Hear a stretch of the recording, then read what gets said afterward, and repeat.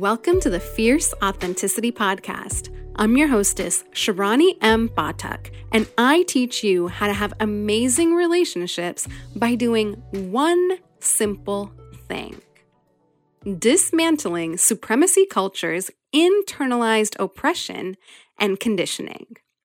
Be sure that you've hit subscribe to the podcast and come on over and join me in my private newsletter community, where I have a collection of specially curated tools to get you started.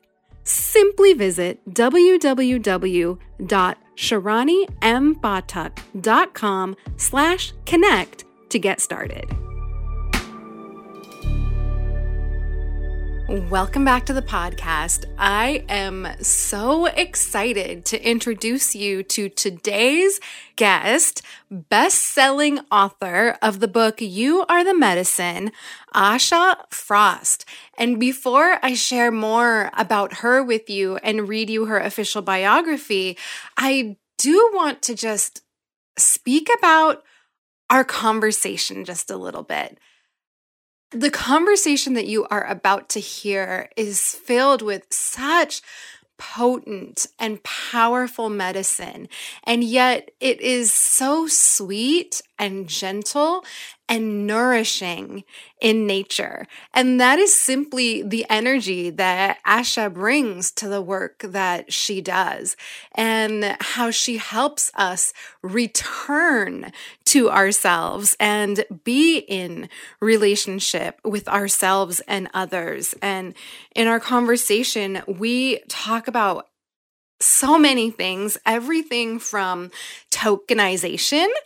She is an Indigenous medicine woman, and with the launch of her book, she's been invited on to many podcasts and into many different spaces. And she shared about how there's this very somatic feeling of tokenization that she experiences in some of these spaces, and how absolutely damaging it is. And she speaks about the feeling in her body, how it shows up, how it appears. She speaks about how we can be conscious and intentional in the work that we're doing, in the spaces that we're creating, and how we're showing up in spaces, and how we show up and be in brave spaces that also feel safe, and how to be in those containers.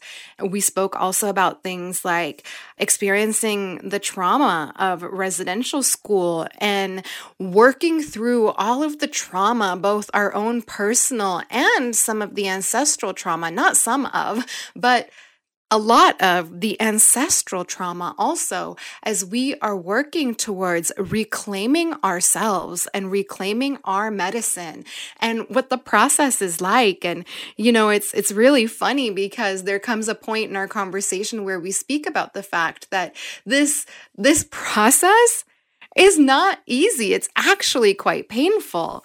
And she shares a little bit more about her book and how it's really about the returning home to ourselves and that reclamation that truly is a big task for us.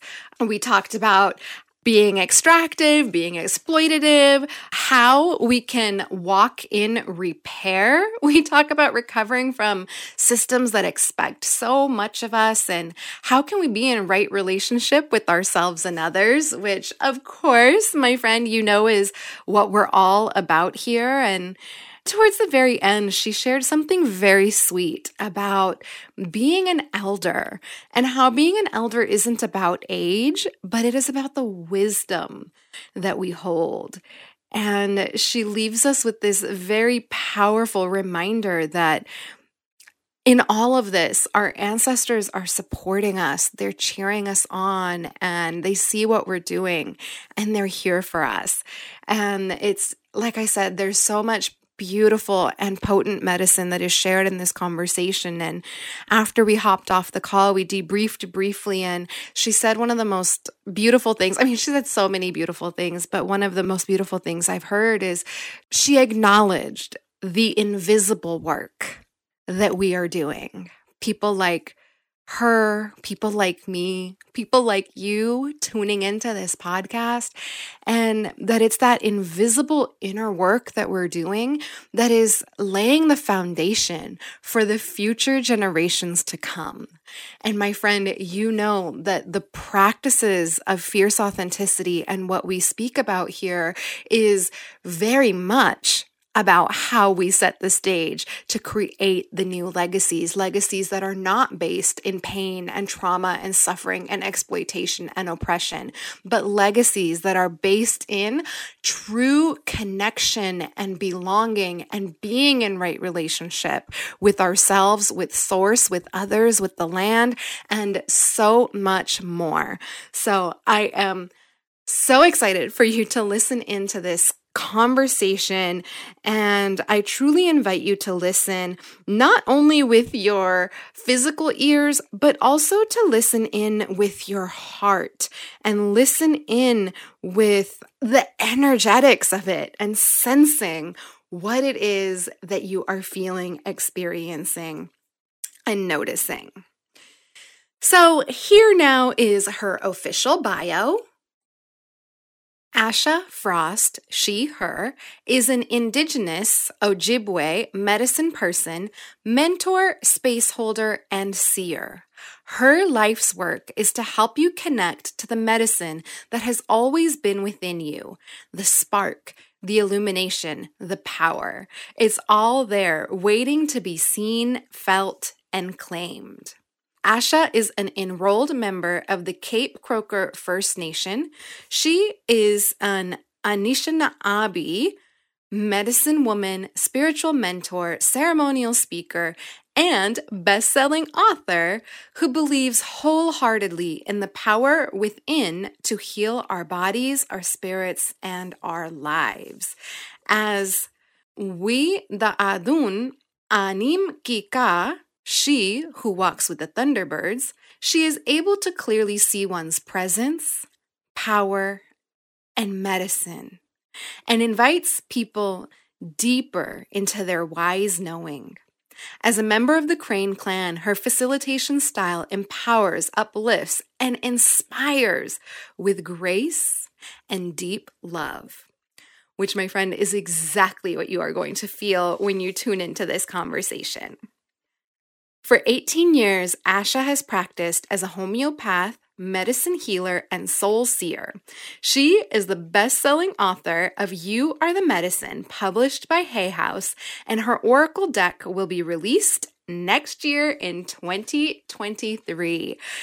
Of course, all of the links on how to connect with Asha are in the show notes. And with that, I introduce you to Asha.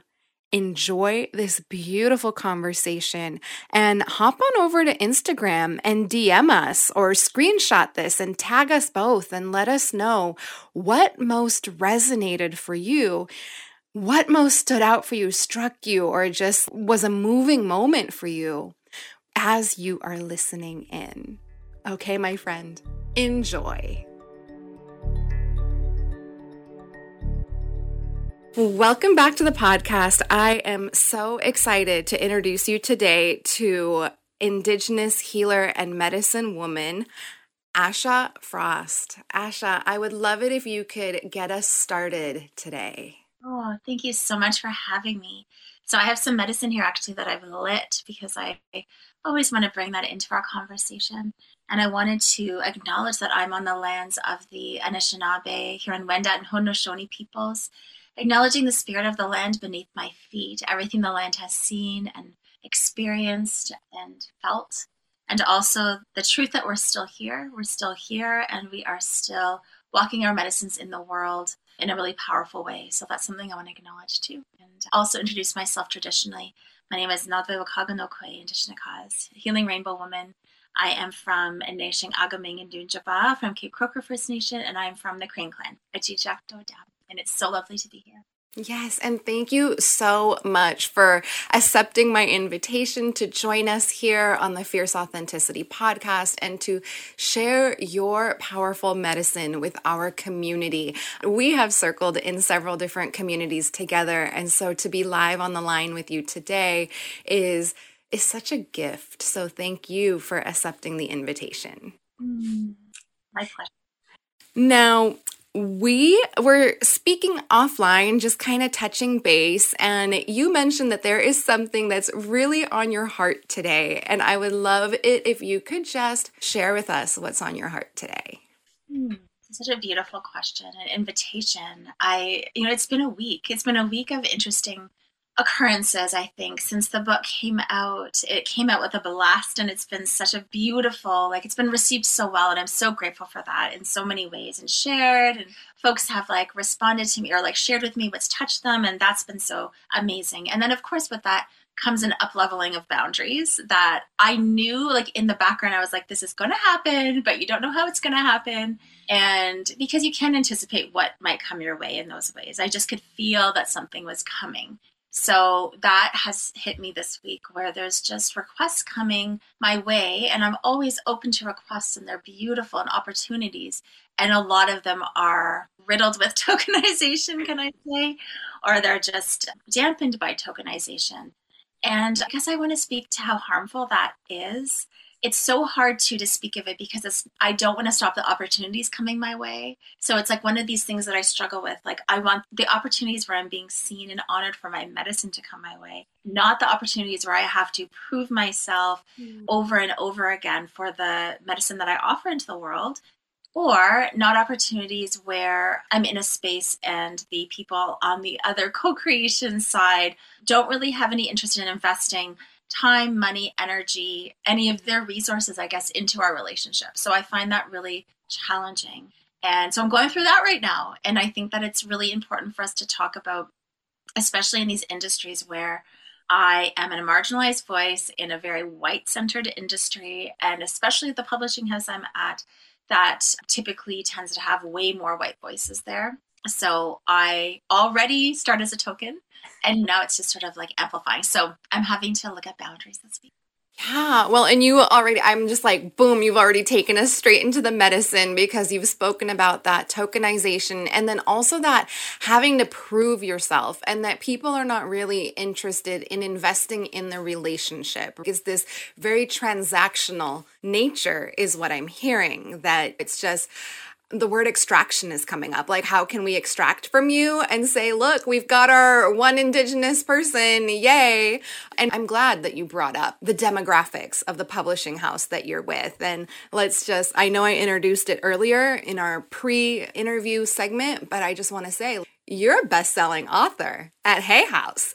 And when I saw that, of course, I'm so excited for you. And I had that thought. I was like, does Hay House even have any other Indigenous authors on their roster? And we don't have to go there if you don't want to, but that is something that we have to think about, especially as we think about tokenization. And can you share with us what your definition of that is? Because we could speak about it in general, and what does it mean to you? Wow, that's a great question. And I will speak to Hay House does have some Indigenous authors, and I think they are trying to expand their diversity across those. I think it's one of those things of when you actually see it and you see the truth, and you start to make those changes, but those changes take a long time to make, because the institutions it just takes a long time to turn that around.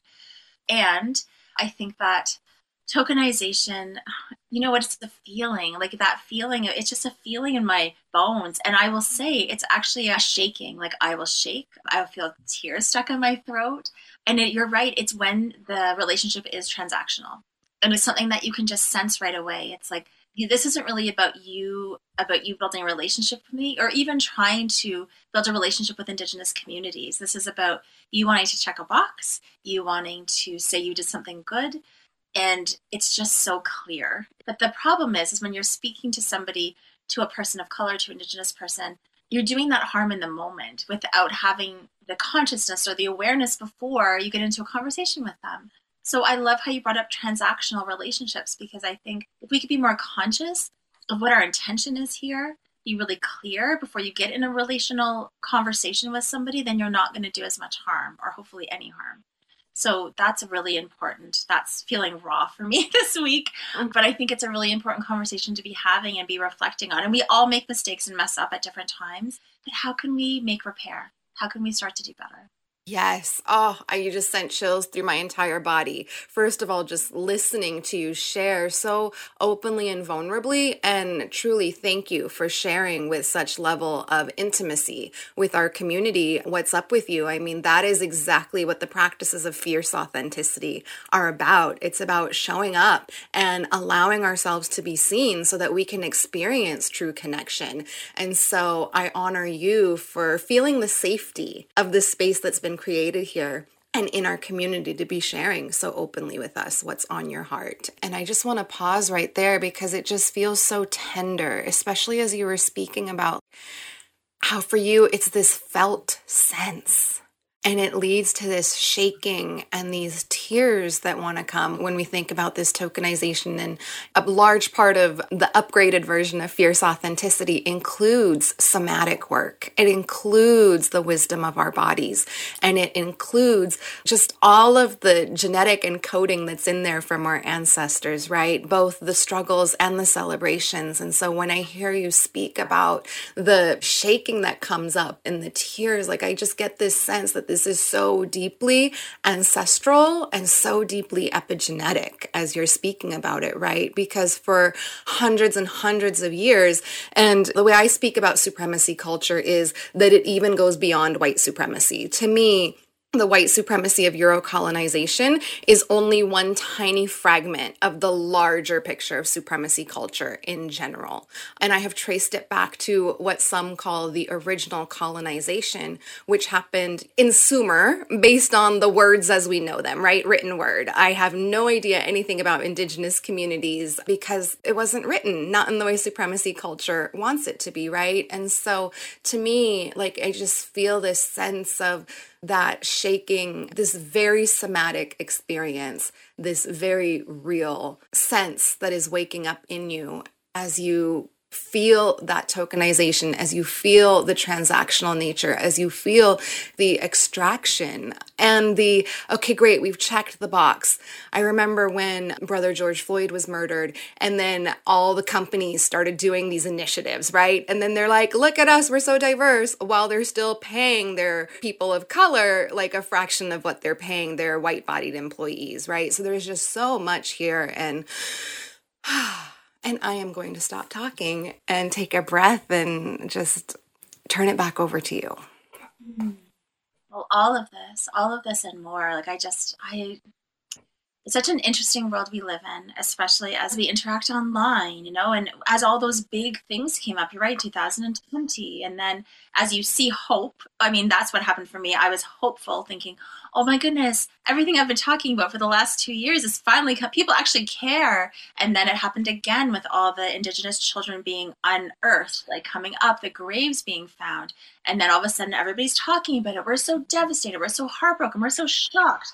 And then it just, again, gets just pushed underground. And that's the thing. If you're so shocked and you're so heartbroken, you want to do something, then when you ask an Indigenous person to come for your event, pay them. Do not ask for free labor and do not ask them to prove themselves. Like, if you're trying to build a reconciliation energy here, how do you step forward in that? How do you not be extractive?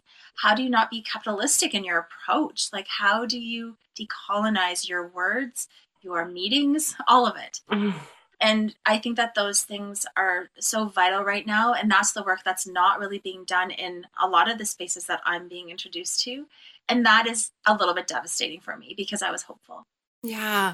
Well, and I'm just like over here, like, you are speaking my language. When you received the invitation about what we do here on Fierce Authenticity, there was a part of you that was feeling so excited and in a way refreshed, right? Because the other communities that you've been invited to participate, as you're sharing, they're not necessarily at the level of depth that we are here on Fierce Authenticity. And I was just listening and my heart is like, speaking the same language, and this is wonderful and amazing because there is this expectation of free labor, right? So not only are we people of color, we're women of color. And so that's like extractive free labor times like a gazillion, right?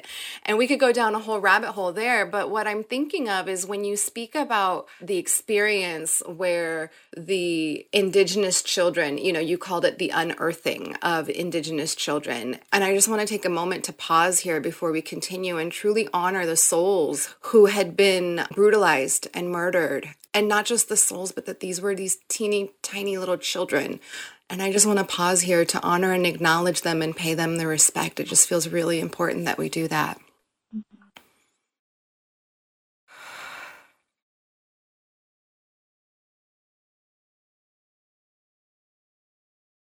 And as I do that, I truly feel in my heart just that pain. People did this to children and all the other horrors that go along with it. And what I'm thinking of is my mentor, Milagros Phillips, and she's been a guest here on the podcast earlier this season. And I just think about how she teaches. When she teaches about healing from racism, she speaks about how white bodies, they will feel that shock and they'll feel that. And then they go into their space of kind of making it about them, right? Like the woe is me. Now someone come here and help me feel better. And then there's back into that denial because it is so painful for our human psyches to truly turn around and face all of the harm that we have done and that we continue to do, because this isn't completely something of the ancient past, right? Like this is something that continues to occur. Yeah. And I always think it's interesting. Like that's always at the forefront of my interactions, is to not do harm. And I probably have done harm before, and I hope that I've tried to make amends. I'm always just curious about that. Why is that not at the forefront of everybody's relational agenda, to just come into a space and create a brave space? That's what I felt when I got your invitation. This is going to be a brave and safe space for me to show up in my fullness. I don't have to temper anything. I don't have to hide any parts of myself. I don't have to show up in supremacy culture to try to fit in or assimilate to that. And it's something that I'm just realizing more and more I've done my entire life just to survive. And I'm kind of done with that. Like I can't continue on this way because it kills my spirit and it harms my body. Mm-hmm. So this is like a really important conversation, and I'm glad we're having it because it needs to be shared more. And that shock and that awe, and you're right, it's like always the fragility comes up after that. and then somehow the fragility gets dropped on our laps, and it's too much weight to bear. It's too much to carry. So I literally want to feel like I'm a sieve. Fragility comes my way and it just like goes to the earth and just is transmuted. Oh, what does that mean to you, to be a sieve for that fragility? Give me more language around that, because I want to feel what that feels. And yeah, tell me more about that. Well, I think for it always comes to boundaries is like so important. It's something that I'm learning as the book has come out. I've been working on it for a lifetime. Being a little bit more strong in the boundaries of what I'm willing to take on and what I'm willing to listen to and take into my body, because it affects my body.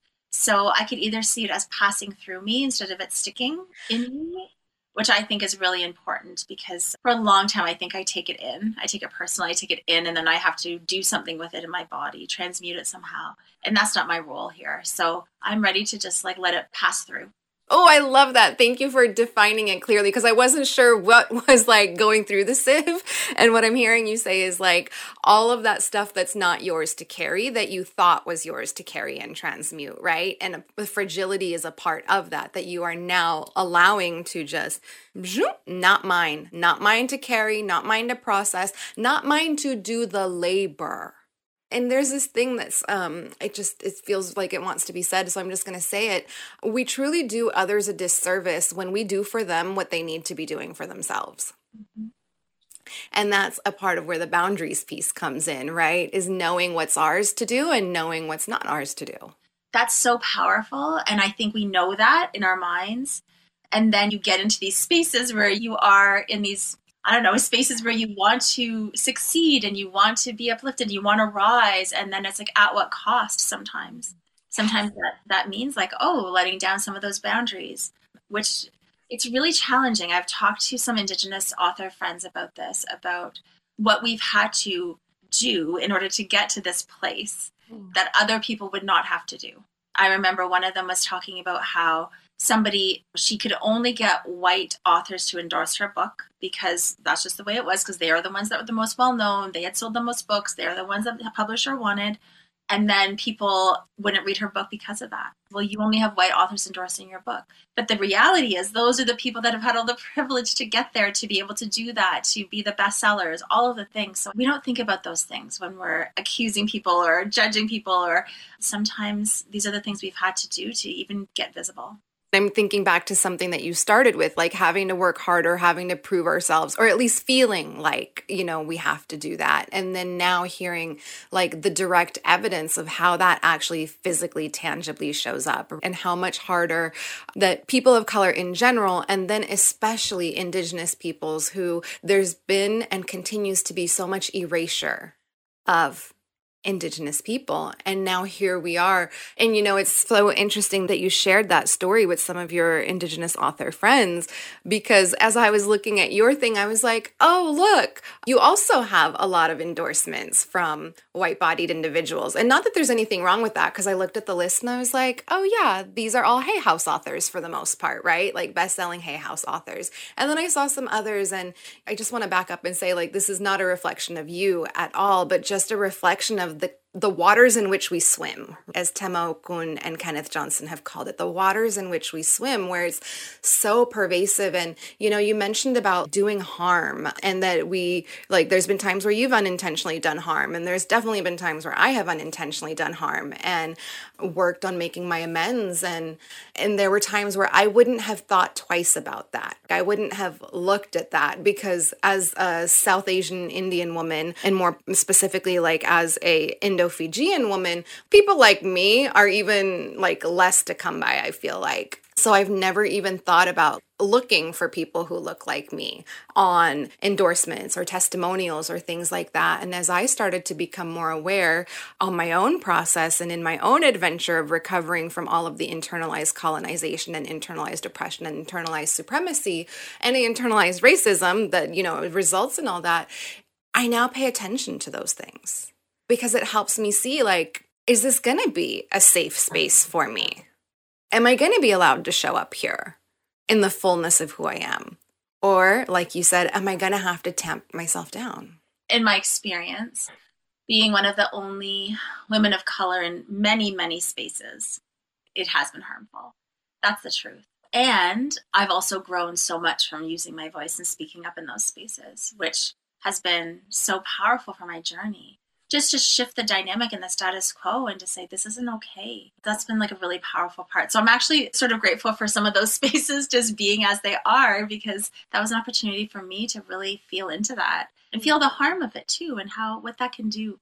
Oh, I just feel the sweetness and the tenderness of that, and the appreciation for the experience being what it was to support you in the way that it supported you. And something that you said, I can't even remember what it was right now, but you just said it, and it made me think of your book, You Are the Medicine, and how we've been disconnected from it as a result of everything that's transpired.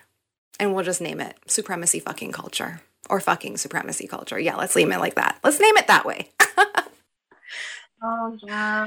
That is the thread of the book. I mean, I speak a lot about residential school trauma and what that's done in my own life to that disconnect, like breaking connection to language, breaking connection to medicine, breaking connection to ceremony. The thing is, when that is broken in such a harmful way, an abusive way, that abuse sticks around, right? It sticks around to the cords of DNA that are coming through to the next generations. So then you feel a lot of shame about the reconnection process. Am I worthy of practicing these medicines? Am I worthy of even learning my language again? And there's that much shame that goes through those threads, right? So the book speaks a lot about that returning and how challenging it can be when colonialism has basically tried to wipe out your people, that attempted genocide of a people, of everything that they knew, that they identified with. To reclaim that is a big task.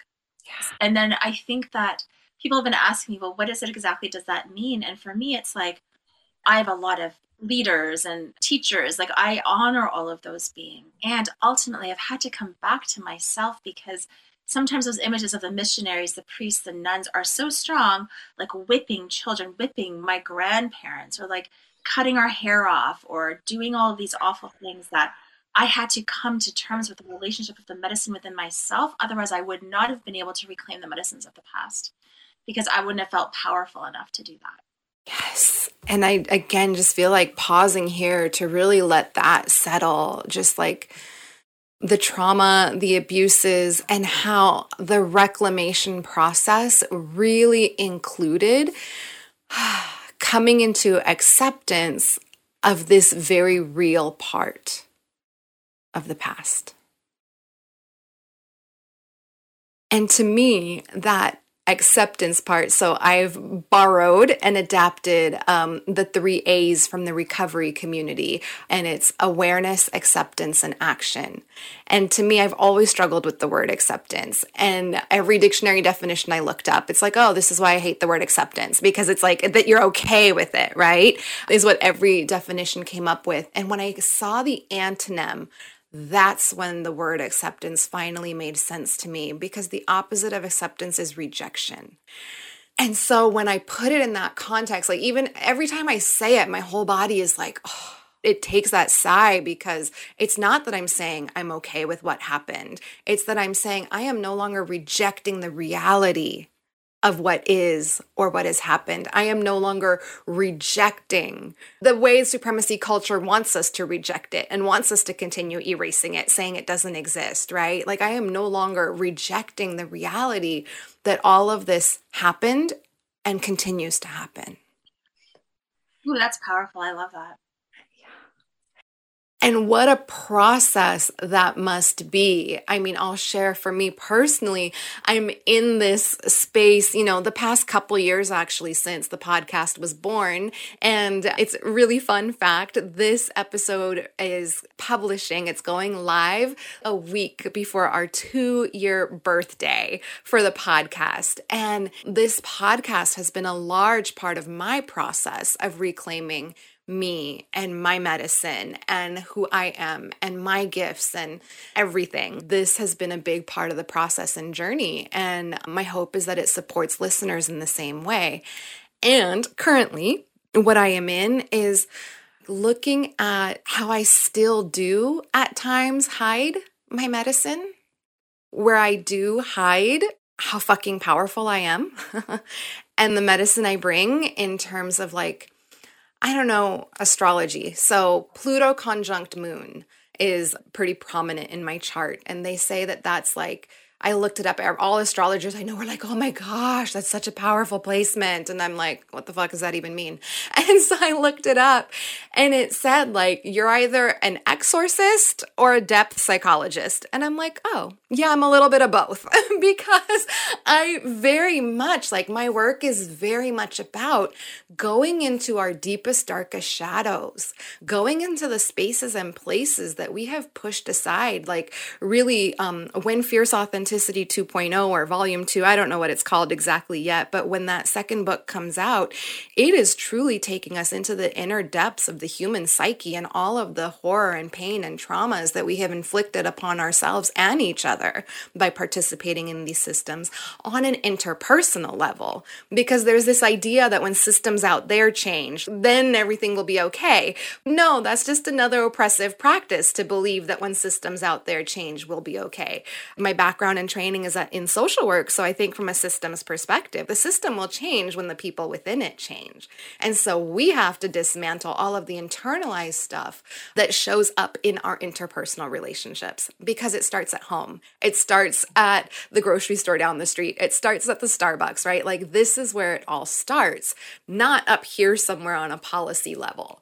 So where I'm at right now is just recognizing how I still do hide those parts of me in some ways, because it does feel scary. And a part of the reclamation work that I am directly in right now is healing from my own spiritual trauma and spiritual abuse, because I had a grandmother. I just realized that this week. I knew that there was spiritual trauma with the ways that my grandmother channeled the divine.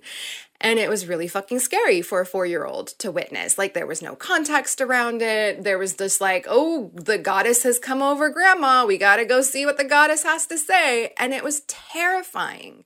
So that was my experience with my grandmother. And then my mom would ignore the gifts. She would ignore, like, nope, yes, I can sense things. I can see things. I have premonitions, but nope, I don't go there. So when me coming into my own gifts of that being able to see, experience, know, right? Like, just that part of me awakening, it's in my DNA.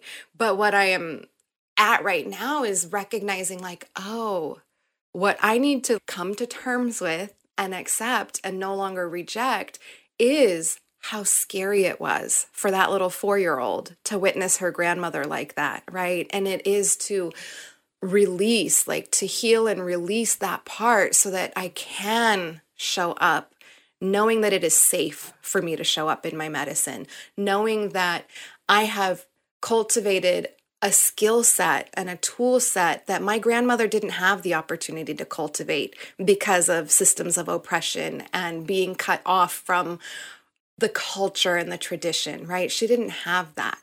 And so, tangent, but I just felt really inclined to share that that's how it's showing up for me right now, and that this process is so real and that I want to avoid it at times. It's so big sometimes. And so I shared all that along the lines of just the work of reclaiming our medicine and reconnecting with the traditions. Yeah, and I think that, I mean, I write about that in the book because I think that people can just think it's not an easy process, but I think it's painful. Like, I think it can be painful because you're going through the cords that are traumatized. And then if you are one who is going to break these cycles and reclaim medicine, it's not that we have to take it all on, but somehow there's some responsibility on our shoulders to be that one, to transmute it in some way. You know, I just got very clear recently that I'm not transmuting it through my physical body anymore because I've gone through so much chronic illness that I can't do that in my physical body anymore. But I will be here to redirect it or do ceremony with it or do something with it. But I'm not moving it through my physical body anymore. But it's not as easy as like, oh, what did your ancestor practice? I'll just take that. It's like just going through all the layers of that, which you talk about. I think you're so right about the systems part too. Like, we think that they're just going to change magically. We don't have to do any of that work, but that like internal work and unraveling all the colonial blah. Go ahead, say it. Bullshit. Just say it. Hard. It's so hard, but like that does ripple out. But imagine we were all doing that. It would change the systems. We're not just wishing for something to just magically change, because that's not going to happen. Which is what makes work like Fierce Authenticity and makes the practices of remembering that you are the medicine so important. And so tell us more about the book. Upon my reading, it looks like a balance, it sounds like, between personal story and ritual and also honoring and respecting. So tell us more about the book.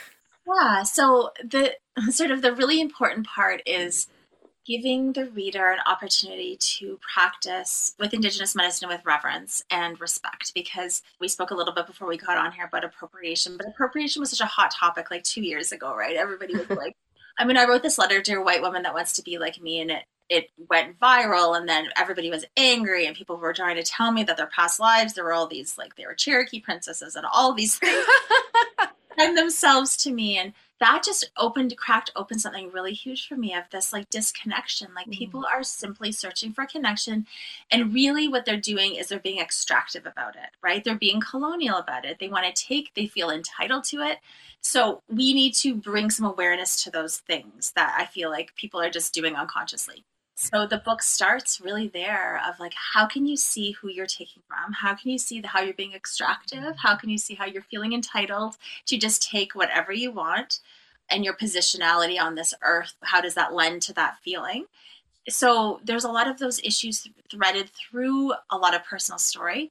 Also, a lot of storytelling. When I was a child, we learned from legends.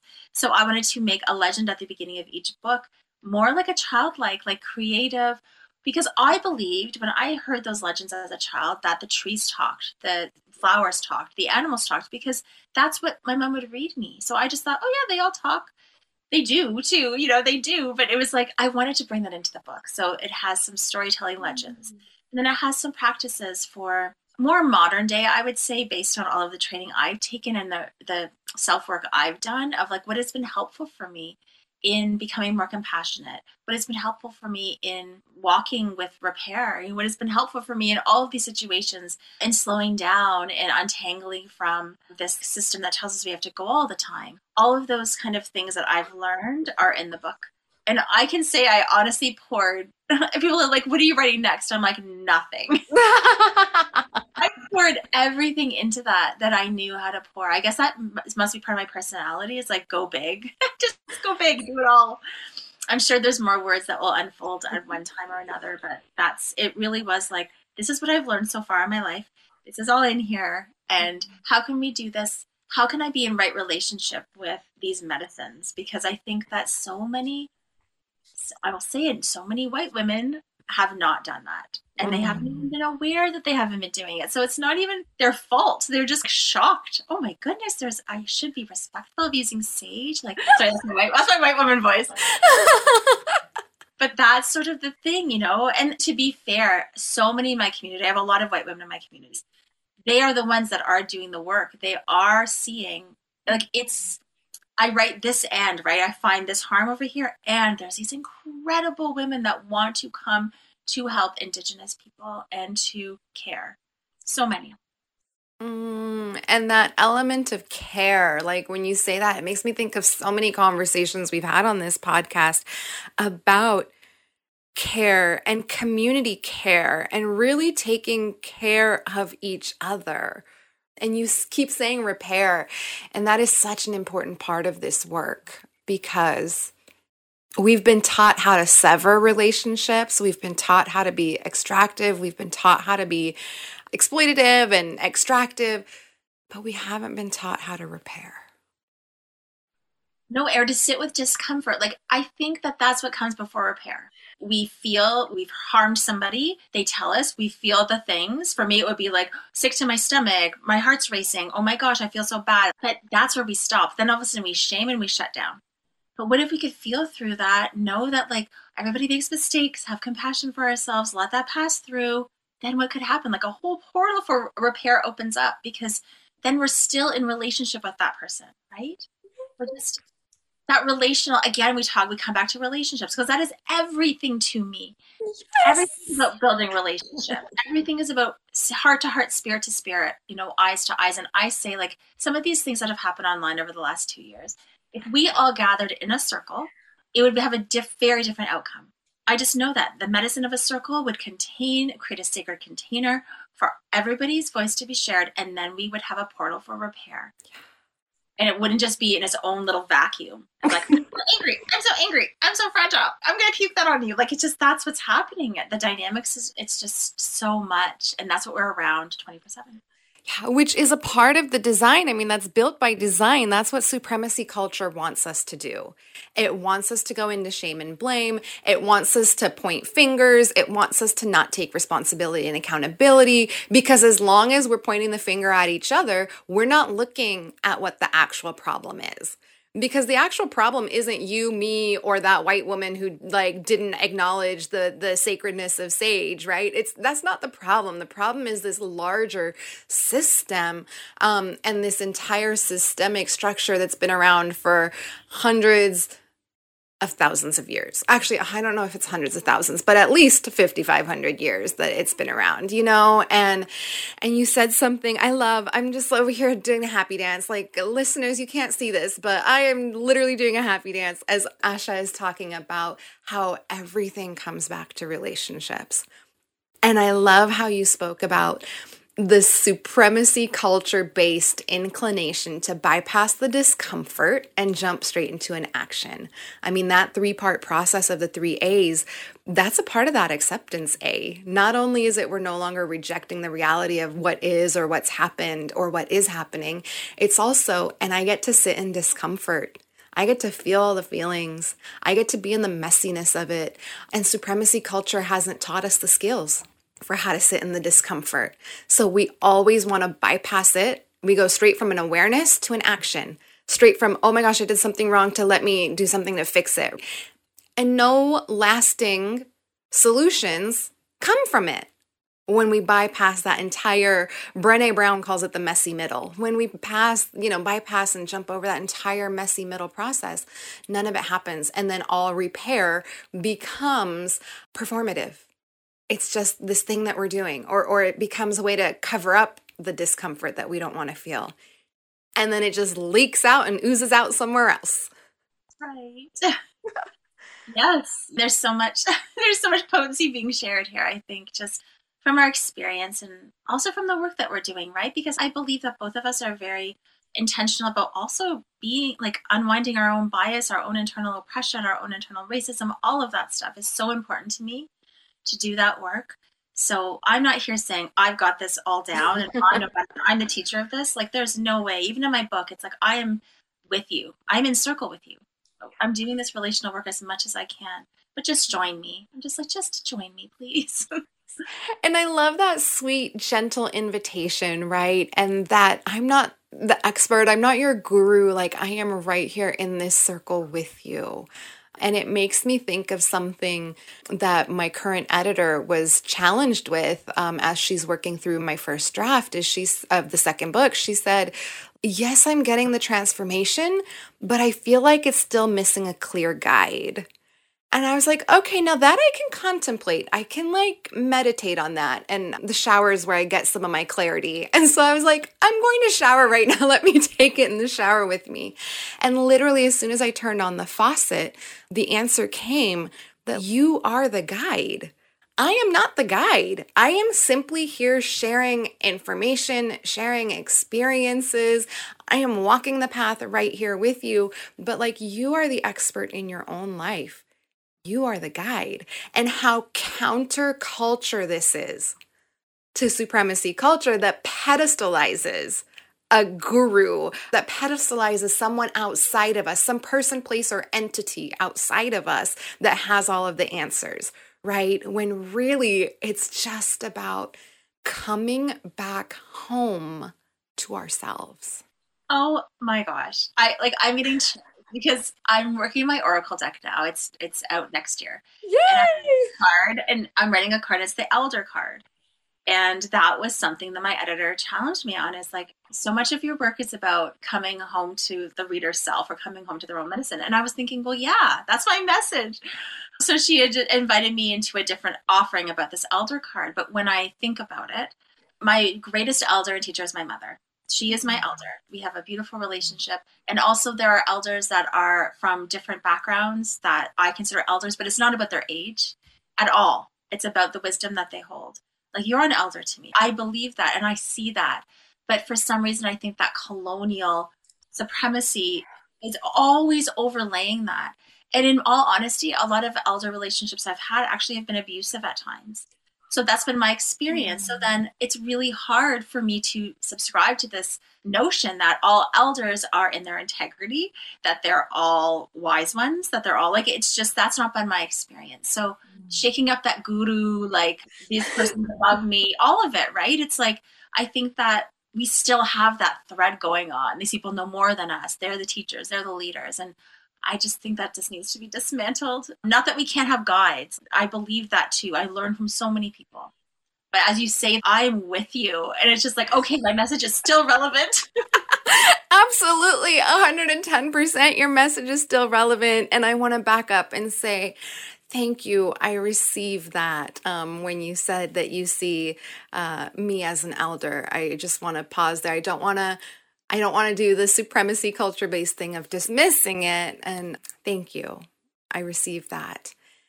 And it makes me think of how, yes, it's always about returning home to ourselves.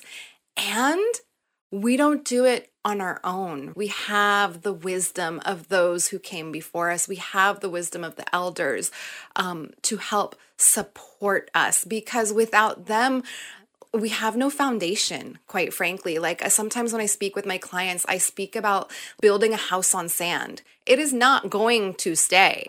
the wind will blow, the house will fall over because the sand moves. But we have this foundation. I can't remember, maybe it was Audre Lorde who said this, but there was an important activist who said something about like standing on the shoulders of those who came before us. I didn't get here by myself. No, absolutely not. And I haven't got here even like my community. Yes. Like in this book launch, I'm like, I keep saying that. Everybody's like, well, you worked so hard. I'm like, I did. And I would not be here without my community who's uplifting and assisting and coming like that, those relationships. I feel like I can say that. Actually, without my community, I wouldn't be here. And I love that you say that, because I am also always just talking about the power of community and that power of support. I mean, like I mentioned when we began, we have been in circles in various different communities together. And it just makes me think of how supremacy culture wants to keep us separate. It wants to keep us divided. It wants to keep us isolated and alone, because that is how supremacy culture continues to win. That is how it continues to stay upright. That's how the systems stay in place. And when we allow ourselves to be in community and to receive that support and to support others also, because it's not just about us receiving, it's about also helping to hold and uplift those with whom we're in community. And there is this magical thing that transpires where all of a sudden, the weight of all of it isn't just on our shoulders. It makes me think of when I was young, there was this mural painted next to the train tracks. It was probably like the Transformer boxes or something, but there was this wall that was behind, and there was this big rainbow, and it says it takes a village to raise a child. That's what it makes me think of, how it truly takes community for us to have anything in this world. Yes, it takes a village to birth anything, to create anything. It really does. I'm in awe and in deep gratitude for that community. And I'm just grateful for the reciprocity too, because that's such an important part of my own value system. And it does flow back and flow forward, right? It's just constantly moving, which is just so beautiful. Yeah. Yes. And now I am at that point where I'm looking at the clock, and whenever I get into these potent conversations, I feel like we go into a time warp, and then time is just like, bloop, has escaped us. And so I would like to ask you, is there anything else that is on your heart today that feels like wants to be shared with our listeners? I think from what we've spoken about, it comes back to that message about you being the medicine. And if it feels scary or frightening to reach back into some of that ancestral pain in any ways, the things that you want to retrieve or reclaim, just know that your ancestors are here dreaming that for you and supporting you. And so is the earth. So if you have that fire within you to do that, I think it's very important work at this time on our planet.